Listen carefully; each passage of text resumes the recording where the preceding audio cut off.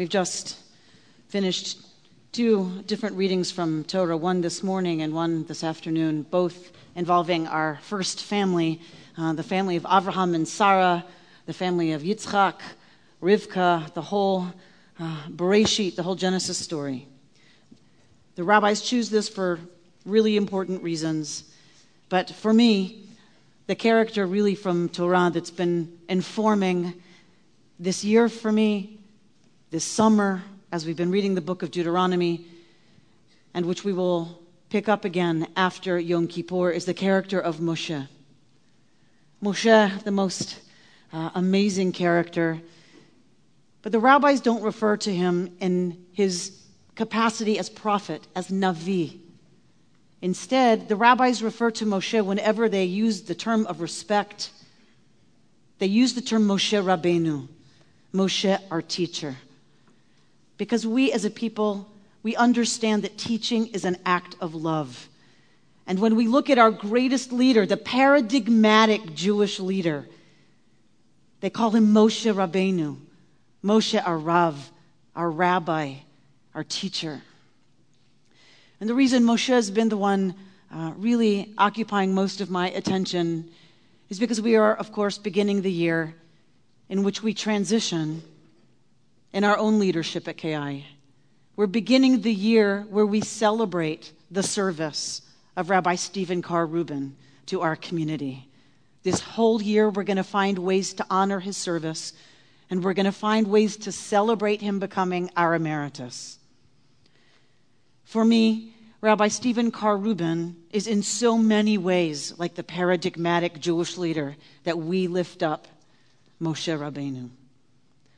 Moshe's life begins, as every hero story begins, with his life in danger.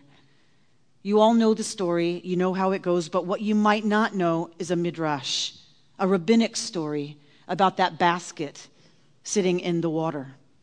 You know the part of the story where Pharaoh's daughter is wandering by the water and sends forth her maidservant to bring the basket over to her. The midrash you may not know is that the rabbis purposefully misread the Torah, which they often do, in order to make a wonderful commentary. And they misread on purpose amma, the word amma. Because if you read the text literally, and she sent forth, meaning Pharaoh's daughter sent forth amma, her maidservant, to fetch the basket, because it was far out in the reeds.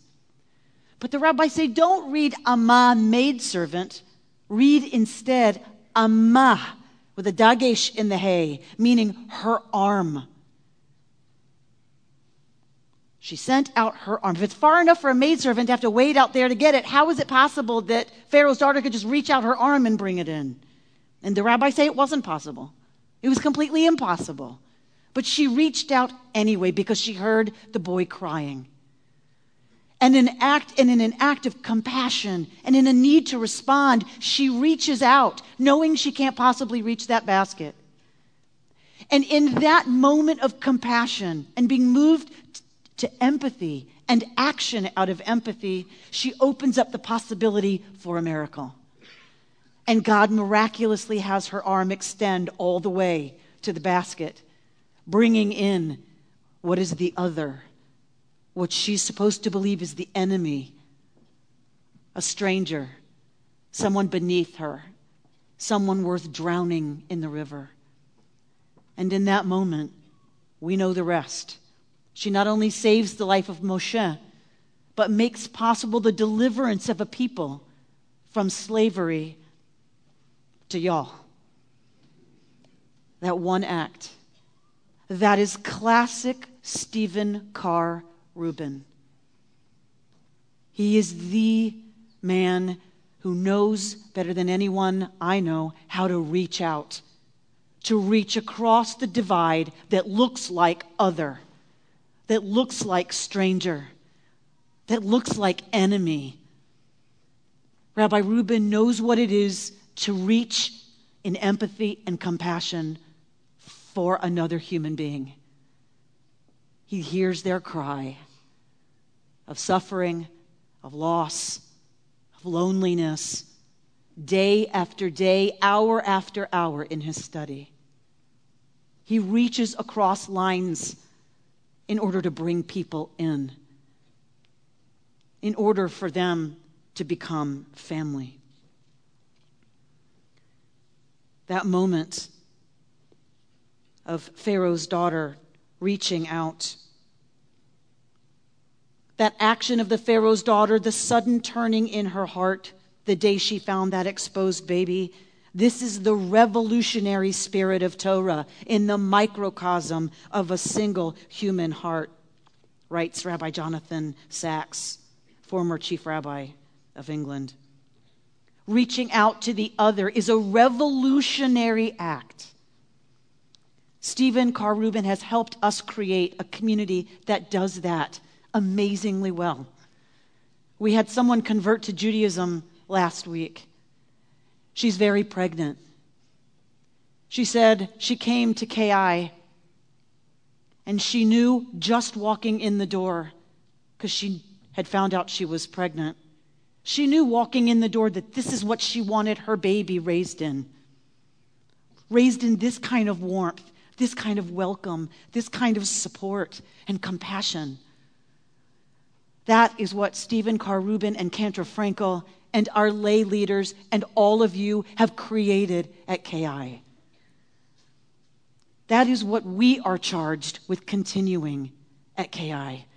A place where the tent pegs are wide, where everyone is welcome, where we reach across to make the other part of our extended family. Moshe was brought into Pharaoh's palace and therefore raised as a prince of Egypt. He was raised in the most privileged position possible, in the most powerful empire in the ancient Near East, in Egypt. Moshe, we are told, goes out and sees one of Pharaoh's taskmasters beating a Hebrew slave. We don't know that Moshe knows that he's a Hebrew. The text doesn't tell us that. What we know is that Moshe identified with the Hebrew slave who was being victimized and brutalized and tortured by another human being. Moshe, raised in the halls of power, would have been raised to believe that that was okay. But he doesn't. And again, out of empathy, Moshe acts. He has the courage and the strength to act. He looks either way, sees that nobody's looking, and kills the taskmaster. So why does he have to flee Egypt? Why is he a fugitive? Because the next day he comes across that Hebrew whose life he saved. And what does the Hebrew slave say to him? Thank you? The Hebrew slave says to him, oh, what, you're going to kill me too now? Like you did that Egyptian? And Moshe knows now that his life is forfeit to Pharaoh and that he has to leave Egypt. In the words of our President Abraham Lincoln, I don't know why that man hates me. I never helped him. Moshe didn't get thanks for acting on behalf of someone who was being brutalized or victimized. Moshe's own people turned on him. And that happens again and again and again to this beloved leader, is when he does what he feels called to do. He's criticized. Rabbi Stephen Carr Rubin has never flinched from doing what he feels is right, for speaking what he feels to be justice, for acting, for talking, for going out and doing things in the world, for writing, for calling for justice, for those he feels are marginalized, silenced, victimized, brutalized everywhere in this world. To do that takes incredible courage. We are not an easy people. We are not an easy people to lead. We are critics of our leaders. And while we understand that to be a sacred responsibility and on the whole a good thing, it's a very scary thing to truly stand up for what one believes to be ethically and morally correct when one knows that one's livelihood could be at stake. Friendships, reputation, could be at stake. Rabbi Stephen Carr Rubin has never flinched from doing what he felt was the right thing to do. This is a congregation that understands we must speak for those who are marginalized. We must speak for those who are silenced, oppressed, weak, who have only those of us in places of privilege, close to the centers of power in our world, who have only us to speak for them. In our KI community, let us rededicate ourselves as we celebrate Rabbi Stephen Carr Rubin and what he and Cantor Frankel and all of our lay leaders and all of you have built. Let us recommit ourselves to being vigorous for causes of justice. Moshe, in defending women at the well from shepherds who are harassing them, again, taking action for those who are vulnerable, out of that encounter gets a wife, Tzipporah, and a father-in-law, Jethro, the high priest of Midian. And while tending his father-in-law's flock, he's now a shepherd, he comes across a bush in the desert that's burning. And the text tells us, Torah tells us, that Moshe sees that the bush is on fire, aval lo ukal, but it is not consumed. It's not diminishing even as the fire's going. How could that be? Most of us would not stop to try to figure it out. With a bunch of sheep in a very dry desert, with something on fire, one generally, as a shepherd, would take the sheep and go the other direction as quickly as possible. But that is not what Moshe does. Moshe stops. And Torah tells us he stops so that he can look at the bush. And then Torah tells us that Moshe turns aside to go see what's going on. Moshe is incredibly curious. Moshe has the ability to pay attention. Moshe wants to know. Rabbi Jonathan Sachs, in writing about Jewish leadership, says, leaders learn. They study more than others do. They read more than others do. The Torah says that a king must write his own Sefer Torah. Study makes the difference between the statesman and the politician, between the transformative leader and the manager. If you know anything about Rabbi Rubin, you know how curious and active his mind is. He's always asking questions. He's always reading, always. He reads books faster than any human being I know. He's always wanting to know, if you say anything, tell me more about that. I didn't know anything about that. Tell me more about that. What do you do? Tell me more about that. This is how he approaches all topics, all people. But here's the thing. He also approaches people who disagree with him the same way. He approaches people who want to come criticize him. He opens his door, sit down. Tell me more about that. How did you get there? How did you get to that place? Tell me more. That is what responsibility is about. It's about having the curiosity and the courage and the openness to be able to ask someone who's criticizing you, how did you get to that place? To really want to know. That is a fantastic quality. He has created, again, with lay leaders, it is the absolute culture of KI to be able at any meeting, at any time, to come up and float some crazy idea. Because the environment encourages questioning. And it encourages people to just throw stuff out there and see where it goes. How are we doing at KI? How are we doing in our lives, in our personal lives? How are we doing at being curious, particularly with people who disagree with us? Are we reaching across and asking, help me understand, so that we can build relationships? Or are we reacting habitually? Moshe, as teacher, knew that as much as he loved learning, hanging on the mountaintop with God, that wasn't going to do any good. That in order for the message to be heard, Moshe had to speak to the people. And so Torah tells us very clearly, Moshe went down and spoke with the people. Moshe did not stay on Sinai and deliver a lecture. Moshe did not talk down to the people. Moshe knew how to put his brilliant revelation, his own revelatory understanding that he wanted so much to communicate. He knew how to put that in language that the people could hear, in language that they could access, so that they could take it in and have it change their lives and their relationships and the way they would live. Rabbi Stephen Carr Rubin is a master at communicating what he understands to be his revelatory message. In his books, in his articles, in his Torah commentary, here on this very bima, we have heard him do it over and over and over again. We're going to ask him to continue to do it. You'll continue to get his Torah commentary. He'll continue to address us from this bima as our Rabbi Emeritus.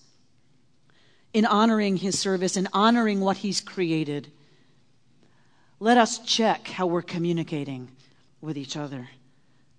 How are we communicating with our children? Are we preaching to them from on high? Or are we speaking with them?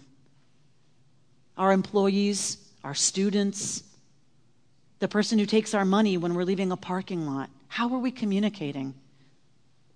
How are we doing, living into the values that have been modeled so genuinely for us? The Moshe that we encounter visually in art is often depicted alone. He's a lonely figure if you look at how he's represented. And sure, there's a reading of Moshe's life that could be pretty lonely. But that's not really what Torah tells us. When Yitro comes to Moshe and says, look, you're burning out. It isn't good for you to do everything by yourself. It's not good for you. But here's the other thing that Yitro says. He says, it's not good for the people either. So get yourself 70 folks and get other folks underneath them. And you need to start committees. And you need to have chair people for those committees. And you need to have committees of the committees. And they need to have meetings. And you need to not go to them. And Moshe listens. And Moshe puts together an entire system, the judiciary system. He follows that advice because Judaism prefers the leadership of influence to the leadership of power, says Rabbi Sachs. Prophets had influence, but no power at all. Kings had power. Power lifts the leader above the people. Influence lifts the people above their former selves. Influence respects people. Power controls people. In Rabbi Rubin, we have the supreme example of an influencer. Have you ever left his office telling him no? I've never left his office saying no. He's a powerful influencer. He's somebody who respects people. Let us continue to build a KI that is respectful, a place that encourages people to grow into their own leadership, to take leadership, to encourage people to step to the center if they've been at the edges, and let us commit to doing that ourselves. Moshe was also a teammate with his brother Aaron. The Midrashic tradition is that Moshe could not speak. It was Aaron who spoke whenever Moshe addressed the people. That Aaron was the voice of Moshe and of, therefore, Torah. Watching Rabbi Rubin and Cantor Frankel, you know what beautiful partnership is, what teamwork is, what it is to have a partner who complements you. Cantor Frankel, the gorgeous voice of KI, the voice of the Torah through our liturgy, through ritual, through song, Friday night, Shabbos morning, Thursday afternoon, doesn't matter. That partnership has been a strong and fruitful one for KI. He was Oseh Shalom Verodef Shalom, says our tradition about Aharon, a lover and pursuer of peace. That team structure is in place. That team remains strong and will remain strong into the future. Our Ohev and Rodef Shalom here. Rabbi Sacks says, the mature leader, the true mature leader, plans for succession. He says, for each of us, there is a Jordan we will not cross, however long we live, however far we travel. It is not for you to complete the task, said Rabbi Tarfon, but neither are you free to disengage from it. But, says Rabbi Sacks, this is not inherently tragic. What we begin, others will complete, if we have taught them how. Rabbi Reuben has taught us how. He has taught us how to complete in our own time what he has started. The leaders and staff at KI, the lay professional partnership that he started and has nourished, will go on. As Rabbi Barron said in his book, Moses as Manager, Moses, who lived to be 120, didn't choose a successor at 119. He had singled out Joshua 38 years earlier when the young man returned from a scouting expedition to Canaan. Moses didn't pick a less intense version of himself. Joshua was his own man with an identity and style very different from that of Moses. Different skills for different times. Rabbi Reuben, in his great maturity and in his great wisdom, wanted to choose his own successor with the board of directors, with the staff and clergy and your input. He did that. He didn't pick a successor that's a less intense version of himself. He picked different skills for a different time.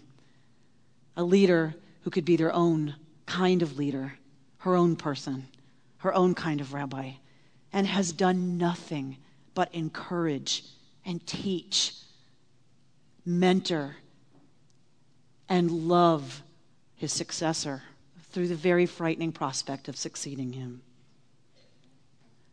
We will be hiring another rabbi. We trust that you will help us do that and give us your feedback as we go into the process of choosing the next assistant or associate rabbi for KI. And as Rabbi Reuben becomes emeritus, I'm going to ask you to give him two things. He doesn't need any other things. He doesn't need another book. He doesn't need a plaque on the wall. He doesn't need anything except two things, which again, Torah teaches us from the life of Moshe. There can come a time in the life of any truly transformative leader when the sun of hope is eclipsed by clouds of doubt. Not about God, writes Rabbi Sacks, but about people. Above all, about oneself. Am I really making a difference? Am I deceiving myself when I think I can change the world? I have tried. I've given the very best of my energies and inspiration, and yet Moshe despairs. Has he really, truly made a difference? And so God says, take 70 elders from among the people, and I will put of your spirit onto them. But we've already seen that Moshe's created this whole system of the judiciary. What is this thing about? Rabbi Sacks says, God let Moses see the influence he had on others. For a brief moment, God took the spirit that is on you and put it on them, so that Moses could see the difference he had made to one group, the 70 elders. Moses needed nothing more. He did not need their help. He did not need them to continue to prophesy. All he needed was a transparent glimpse of how his spirit had communicated itself to them. Then he knew that he had made a difference. Give Rabbi Reuben the gift that's really the only thing any leader wants, and that's to believe that he has made a difference in your life. Write him an email, write him a letter, call him. Tell him a story of a way he's made a difference to you, to your family, to someone in the community that you know about. Even if you think he knows the story, tell him. This is what we can give him as he retires and goes out to take his message to a larger audience, to the rest of the world. The next thing that Moshe does is that he calls Joshua to him in front of all the people so that they know that Joshua has Moshe's full confidence. And what Moshe says to Joshua is 2 words: Chazak ve'amatz. Be strong and be of good courage. Because that is the way what they've tended and what they've given their lives to will flourish and grow and continue to do good things in the world and continue to transform lives and communities. Chazak ve'amatz. Let Rabbi Reuben know, let leadership know that you are strong and of good courage as a congregation, that you know that what Rabbi Reuben has built, what you all have built with him, is going to be fantastic. Let him know he can rest, he can let go, because we will take KI to the next place y'all are ready to go. Chazak ve'amatz. Shana Tova.